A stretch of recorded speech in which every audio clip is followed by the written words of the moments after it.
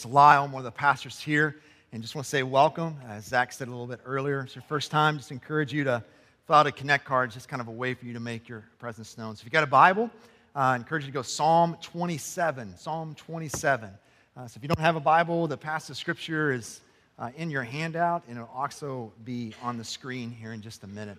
And so as you're turning there, I want to make you aware of just one kind of big thing. So if you're just rolling in here, we've been in a series that we've called Our Sojourn, and basically all we're trying to do with this, in some extent, is to kind of say, hey, we're marking kind of a new day in the life of our church. So if you've been with us for a long time, there's ways that we want to celebrate where God's brought us, but at the same time, we're marking kind of like a new chapter in the life of Sojourn Community Church. And so there's some things that we've intentionally done, especially in my first sermon, I mentioned this. We're kind of moving away from language that says like kind of one church in 4 locations, or one church in 4 different places or whatever. We're kind of more using language like we are one name, Sojourn, and 4 local churches. And so we're even kind of moving away from language like multi-site and calling it more like multi-church. And I know maybe that's just, for you, it's like, isn't that just semantics? Well, it is to some extent, but I would argue language becomes theology, and what I mean by that is what you say also kind of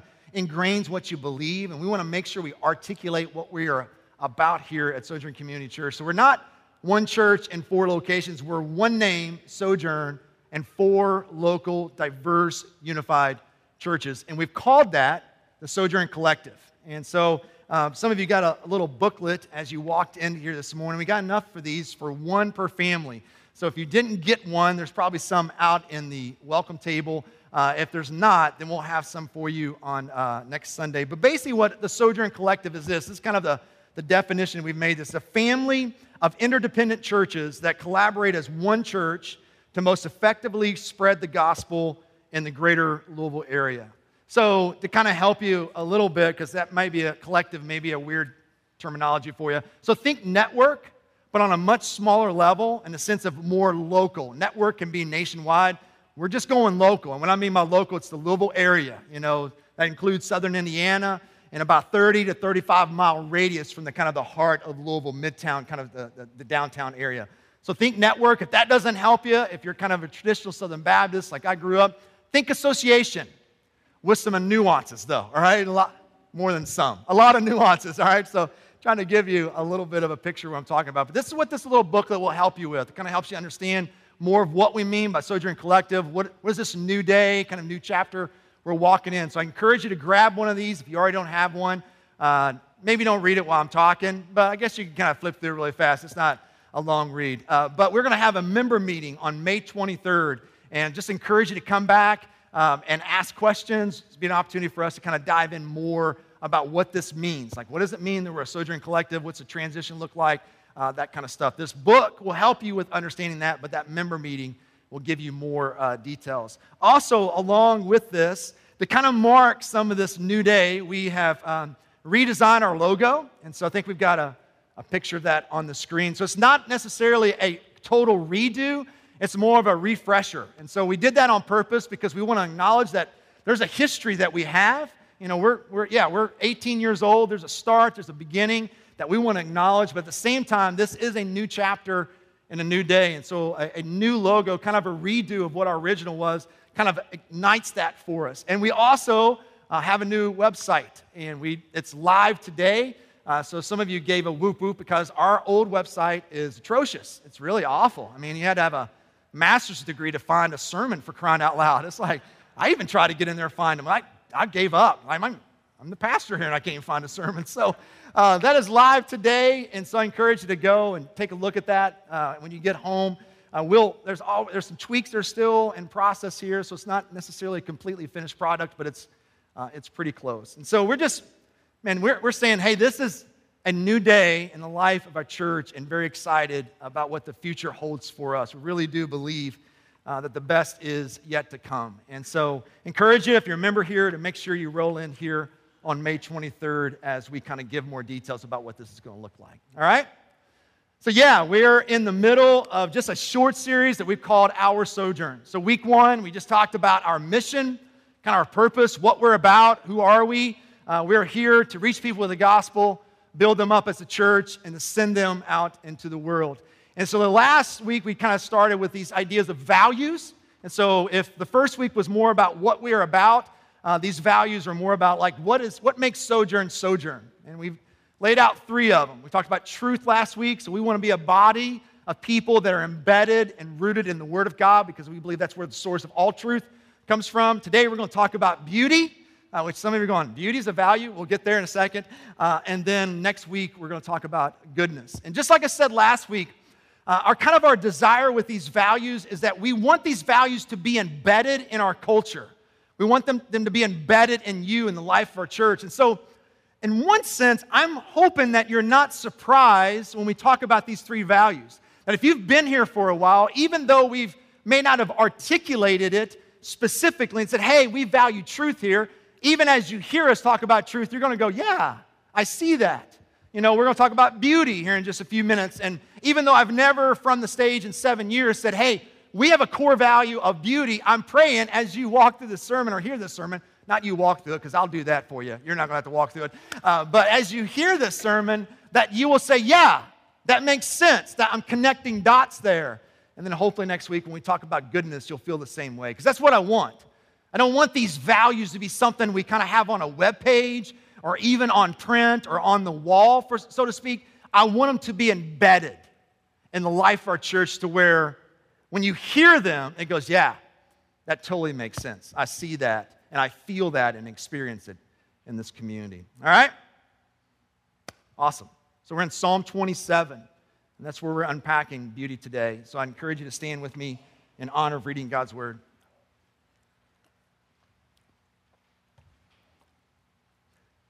So just want to get you a heads up here too.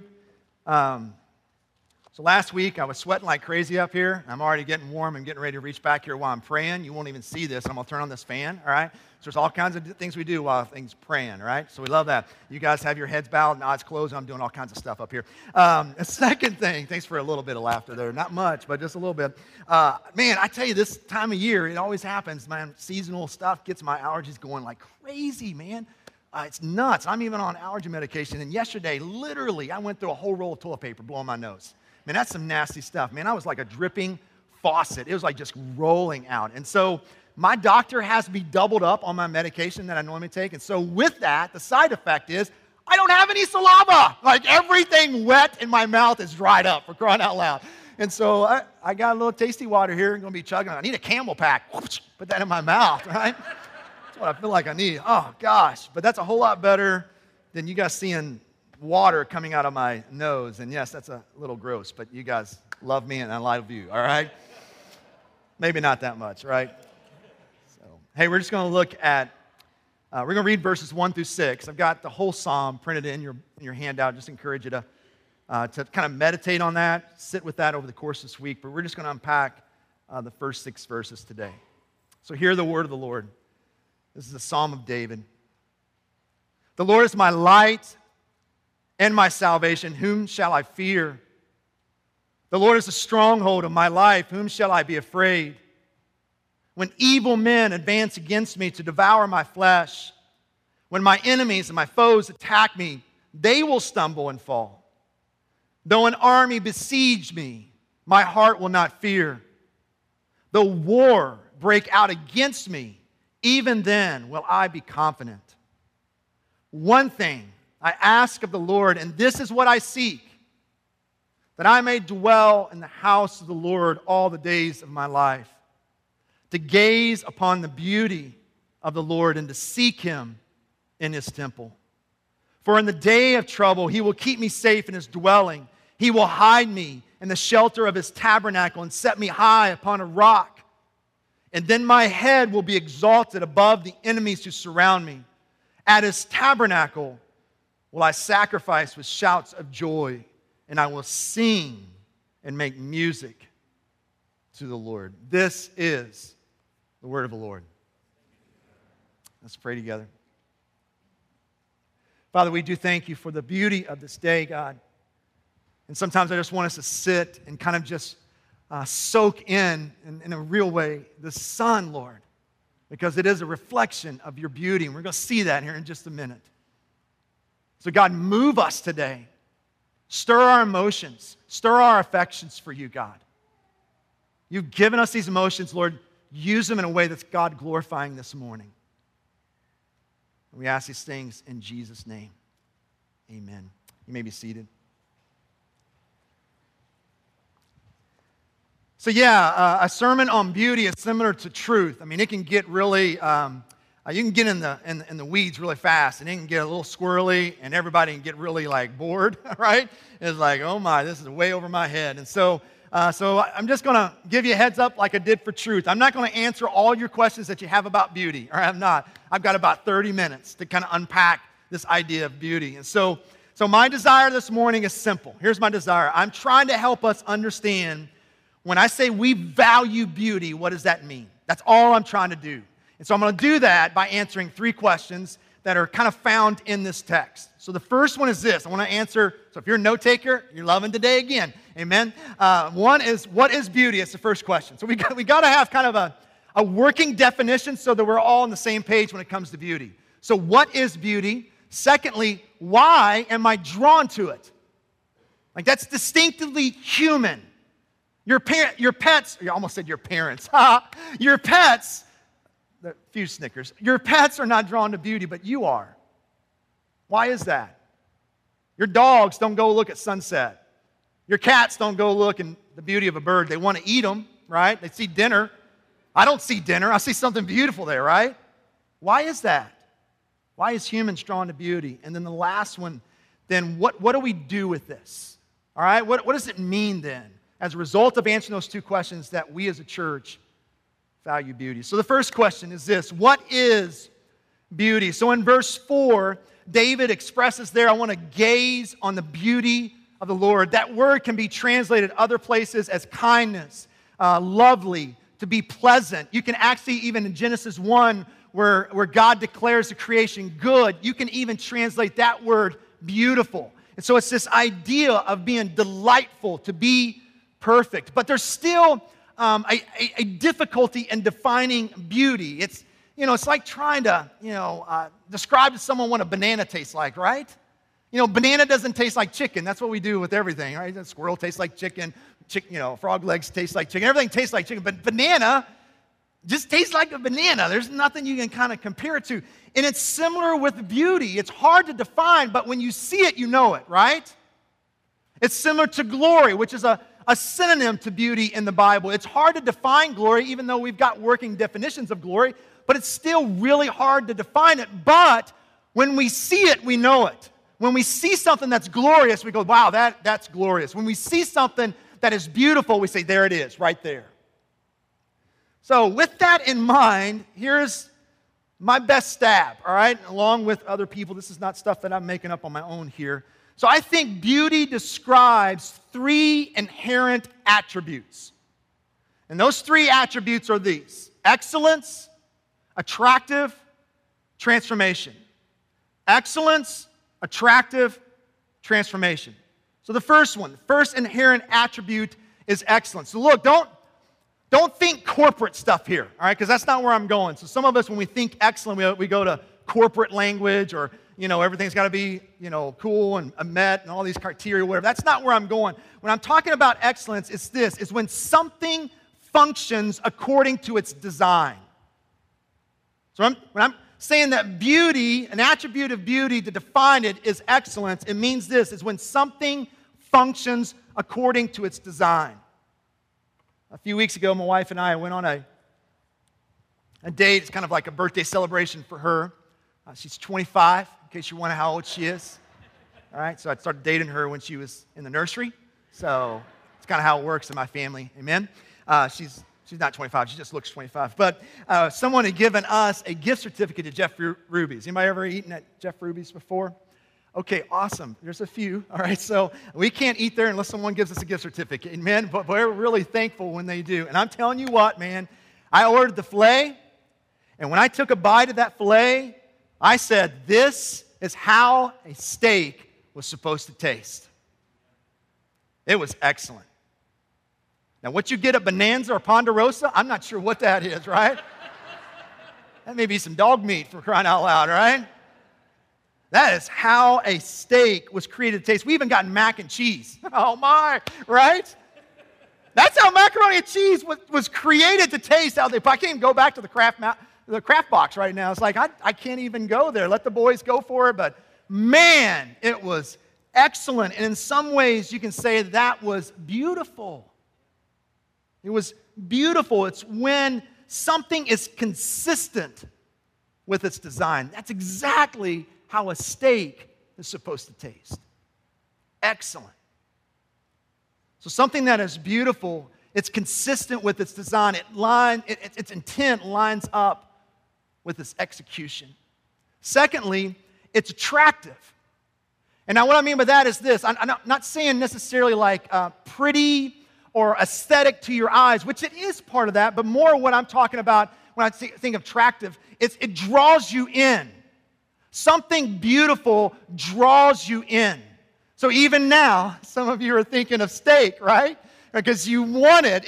It drew you in. When you watch a sunset or a sunrise, it's not a time thing, right? Okay, 30 seconds. Let's go, right? No, when you watch something as beautiful as that, there's a way it kind of draws you in. That's why you take your time when you may go through an art gallery, because you want to see the beauty, and it has a way of drawing you in to it.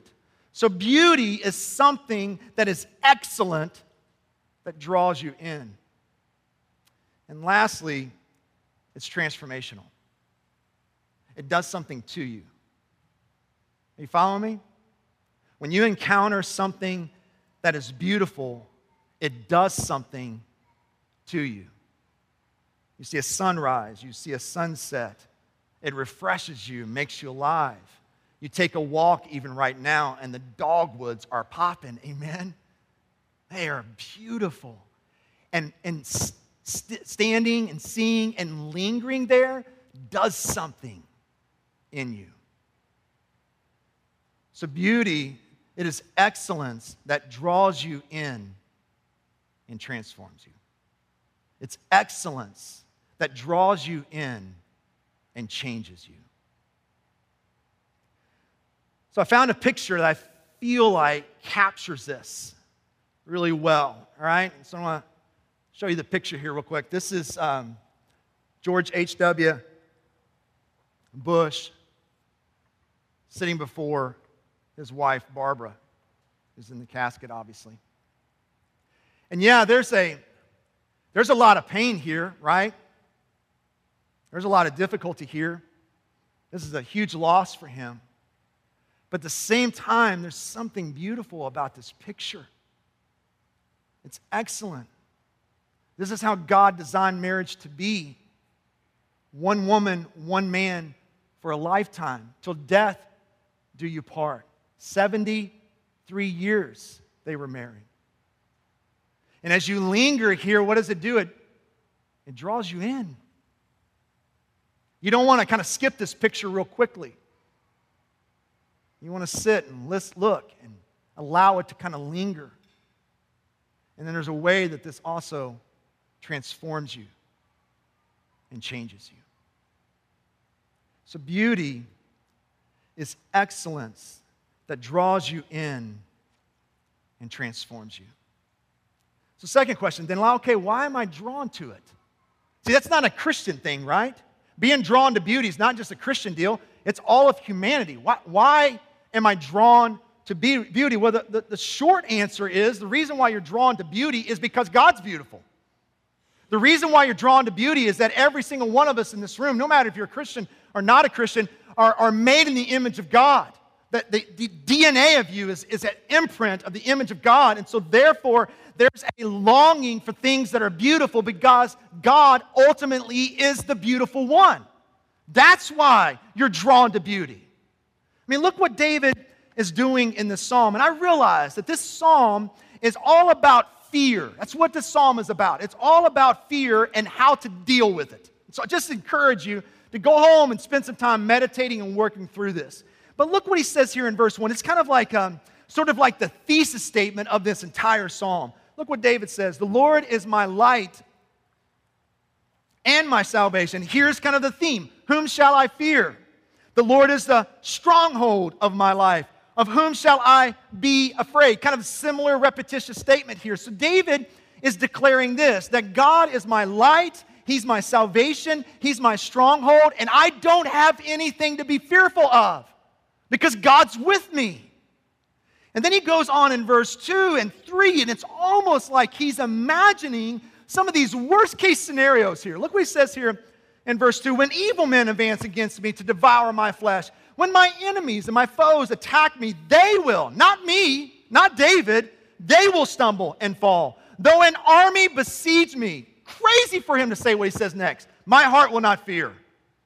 Though an army besiege me, my heart will not fear. Though war break out against me, even then will I be confident. Look, I think what David is saying here, it's not necessarily that what's going on in verse 3 is happening at that moment. It may have happened somewhere, but I don't know necessarily that it's happening in that moment. It's almost like he's imagining the worst case scenario. He does that even in verse 10. If you read on there, where he talks about his father and mother, disowning him, so to speak. So he's kind of imagining the worst case scenario of what could happen to him. And even in the midst, if this would happen, if army besiege me, if a war break out against me, if my mom and dad disown me, guess what? I'm not going to be fearful. I'm not going to be afraid. And I don't know about you, but that sounds like pie in the sky, right? Like we're freaking out in our home when our kids have got like the stomach flu, right? Like we're squirting people down with as much alcohol as we possibly can. Not beer, but you know what I'm saying, like the rubbing, whatever. Moving on. That's just not very good. I need to stay with my notes. Amen? Stay with my notes. But here's what, it's like, how in the world can David not fear? He tells us in verse 4. He says, one thing I asked of the Lord, and this is what I seek, that I may dwell in the house of the Lord all the days of my life, and to gaze upon the beauty of the Lord and to seek Him in His temple. Now, if you're reading that, it may feel like it says three things and not one thing, doesn't it?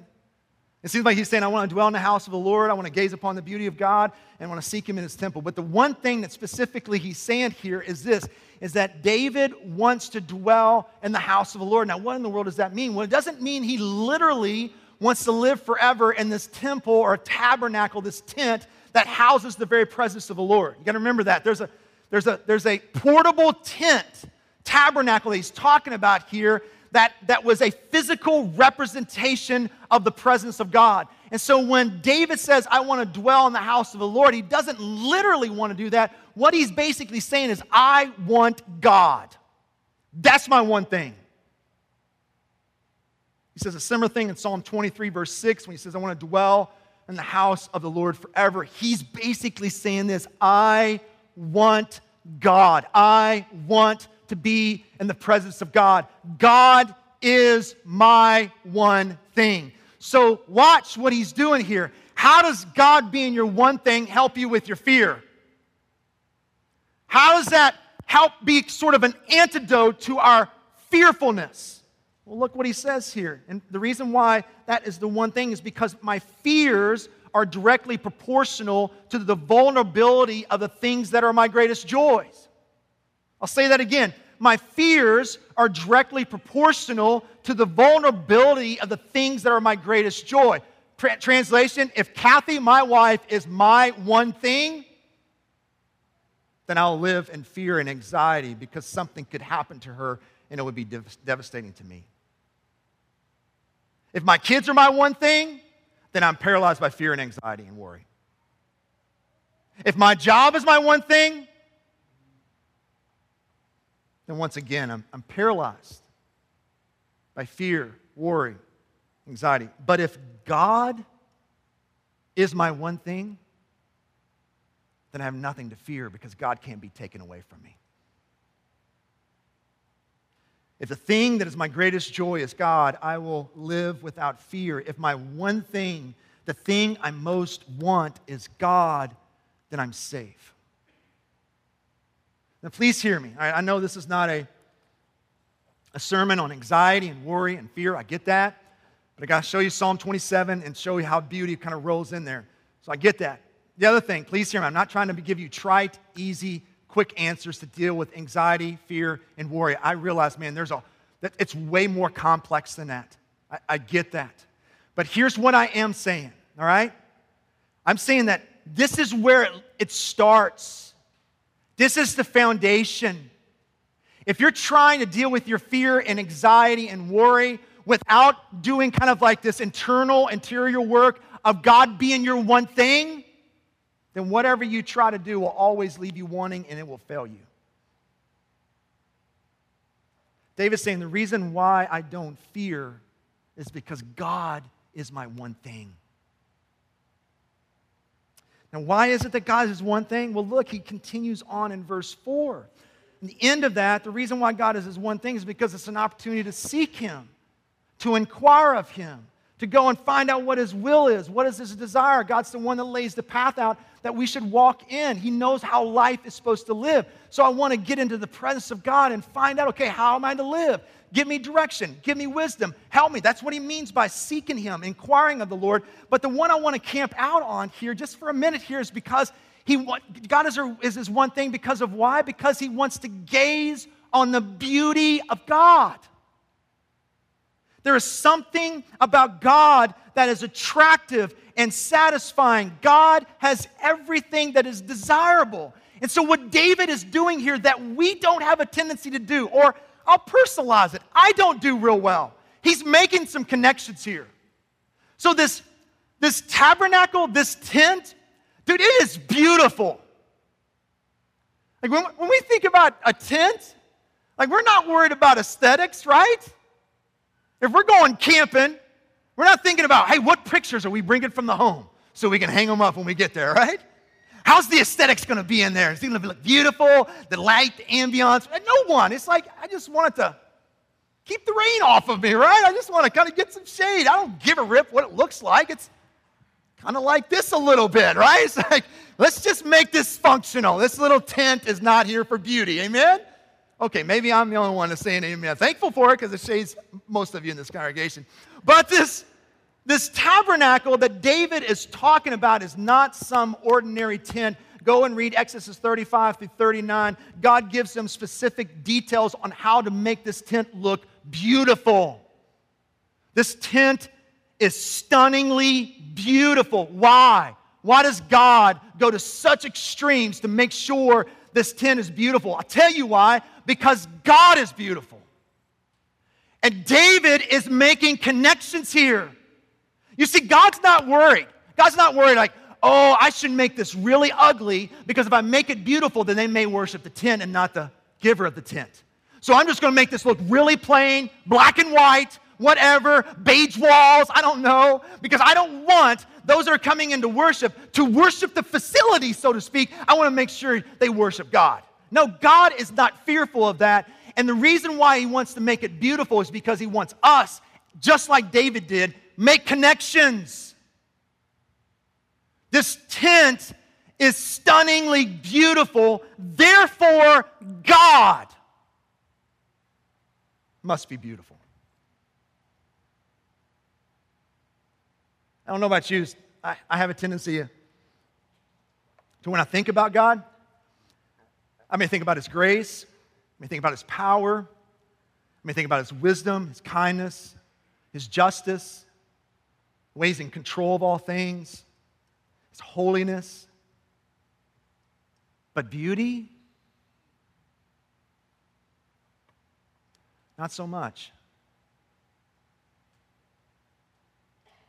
And the irony of that is that everything that is beautiful that I experience in this world has its origin and source in God. He's the beauty behind everything that is beautiful. I mean, he could just made one type of tree. He's God. He could have made just the oak. That's a nice tree. It's pretty awesome, right? Makes great floors. Amen? As well as nice, something to look at too. All right, I'm just wanting to cut it down. All right, sorry about that. But he made thousands of trees that have a different flower that comes out in the spring. mean, dogwoods are beautiful, aren't they? They are stunningly beautiful. It's almost like in Psalm 19, where it talks about the universe, the world is declaring the glory of God. I would say also, because glory is a synonym to beauty, the universe is declaring the beauty of God. You could have just made one type of bird. We've got a little bird feeder on the back of our porch, and I'm really not liking squirrels right now. I want to get a little .22 and shoot those suckers, right? Don't know if that's legal. I think a BB gun is. Someone told me you should put a slinky on it. That'll help them, and it's kind of fun to watch them, too, on it, all right? There's so many birds. Some woodpeckers that are rolling in there. Man, they are gorgeous, beautiful. Look, the reason why we long for beauty and yearn for beauty is because God is beautiful. The reason why this world, even in its fallen state, you hear that? Even when it's still under a curse because of sin, it's beautiful. And why is that? Because God is beautiful. David's one thing is, I want to be with God. Why? Because God is beautiful. When we encounter beauty, wherever it is found, we're catching a glimpse of God. It's a means by which God provides for us that we can experience Him in ways we cannot otherwise. I mean, think about it, guys. You can think about a sunset all you want. You can even watch it on TV. But then you go and experience it, something happens there. And there's a way that God's drawing you closer to Him. You can pray and journal, and those are good things, and we should do those. But sometimes when you even hear a song, and it doesn't have to be a Christian song, right? It'll bring you to tears. And there's something going on in you when those tears start flowing, that if we will make the connections that is drawing us closer to God in a way we're experiencing Him that we can't do otherwise. We can plan and dream of our first child, but then you hold her. Then you hold that little boy. And there's something that happens in you that is beautiful. And it's directly connected to the God of beauty. He is beautiful. So when we value beauty here, it means this, is it's a means by which God is using to help draw us closer to Him. The reason why we're drawn to beauty is because God is beautiful. So lastly, and then we're done, and I'll do this quickly here. So what does this mean for us? What does it mean for us to value beauty here? I'll give you 3 C's, all right? So hopefully this will help you. Like I said, if you're an outline person, you're loving today's sermon, all right? So what does it mean for us? The first one is this, and I've already alluded to this, but I want to make sure I state it clearly. I want us as a body, as followers of Jesus Christ, to be making these connections. I want us, or you can say it like this, another word of using, I want us to be curious around beauty. So whenever you encounter something that is beautiful, I want us to ask questions like this. What kind of God is God that makes steak taste so good? What must God be like to make a dogwood look so beautiful? What kind of God is God to even make the mundane of peanut butter and jelly taste so good? Amen? There's nothing like a good little peanut butter and jelly sandwich. Maybe that's not something for most of us in here, especially if we got peanut allergies, right? But that's the kind of connections that I'm wanting us to make, that it's almost like it's so ingrained in us that we don't even have to think about it. And when we make these kind of connections, it keeps us from sin and idolatry. See, the problem with a lot of us is that we just stop with the enjoyment of steak without taking it another step and think about, what is God like to make this taste so good? It keeps us from worshiping the gift and enjoying the gift while worshiping the giver. So this week, man, take a walk. Finally, spring is here, I think, all right? We can maybe do away with the winter jacket. I don't know. It may come back. It's Kentucky, amen? Take a walk. Go to a park. See the beauty and make connections. Listen to music. And like I said, it doesn't have to necessarily be Christian. Everyone is created in the image of God, whether you're a Christian or not a Christian. And there's ways as Christians and Christ followers that we can listen to music that necessarily isn't labeled Christian, and we can worship because we're making connections that no one else is making. Watch a sunset.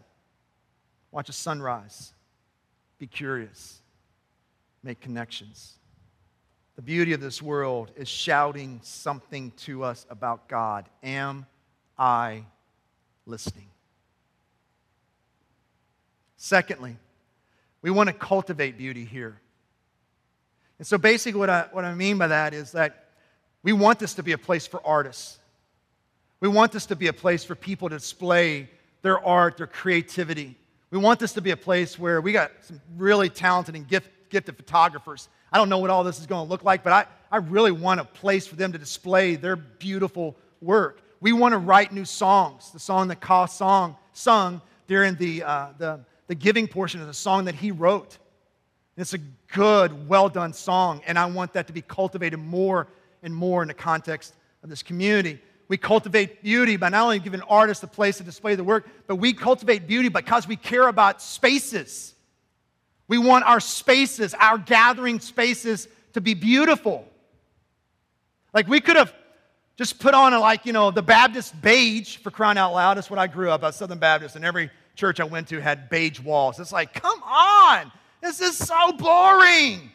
God would not paint the world in beige. Why do we have a building that's all beige, right?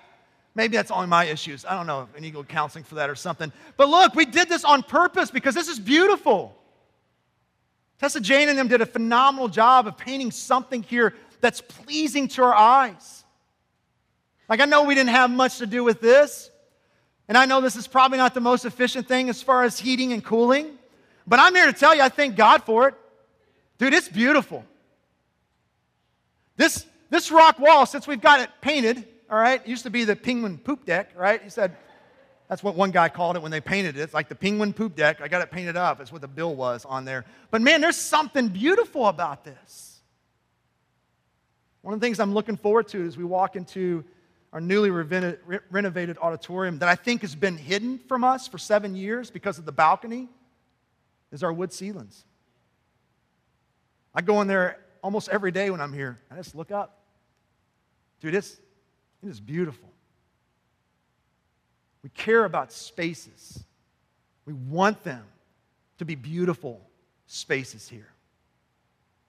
I know some of you are sitting there thinking, well, I'm not creative, I'm not artistic, I can't write a song, I can't sing, I can't even do stick figures, I'm awful at all this. I'm not creative, I'm not. But here's what I want to say to you. Maybe you're not in that way because sometimes we put creativity and art and beauty in a box, and if I'm not in this box and I don't have this, and I want to say, no, you have it. You're created in the image of God, and God is a beautiful God, so it's there, and you're cultivating beauty.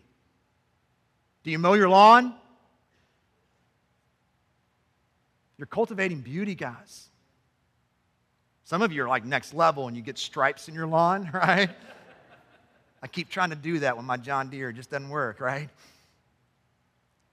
Some of you have the capacity to take chaos that's at work and bring order. It's beauty. That's beauty. Some of you love planting gardens.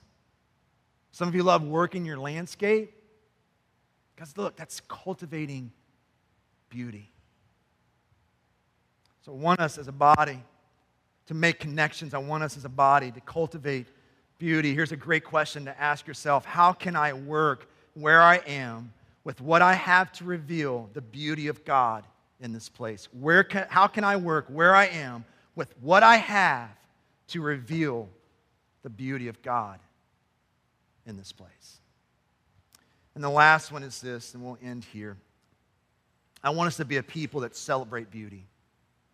And here's what I mean by that. There's a lot of ways we can celebrate, and so I'm not saying those are not celebrating beauty. I think there's a lot of ways of doing that. But the thing I'm leaning more on is I want to celebrate beauty by celebrating beautiful lives that have been changed by the gospel of Jesus Christ.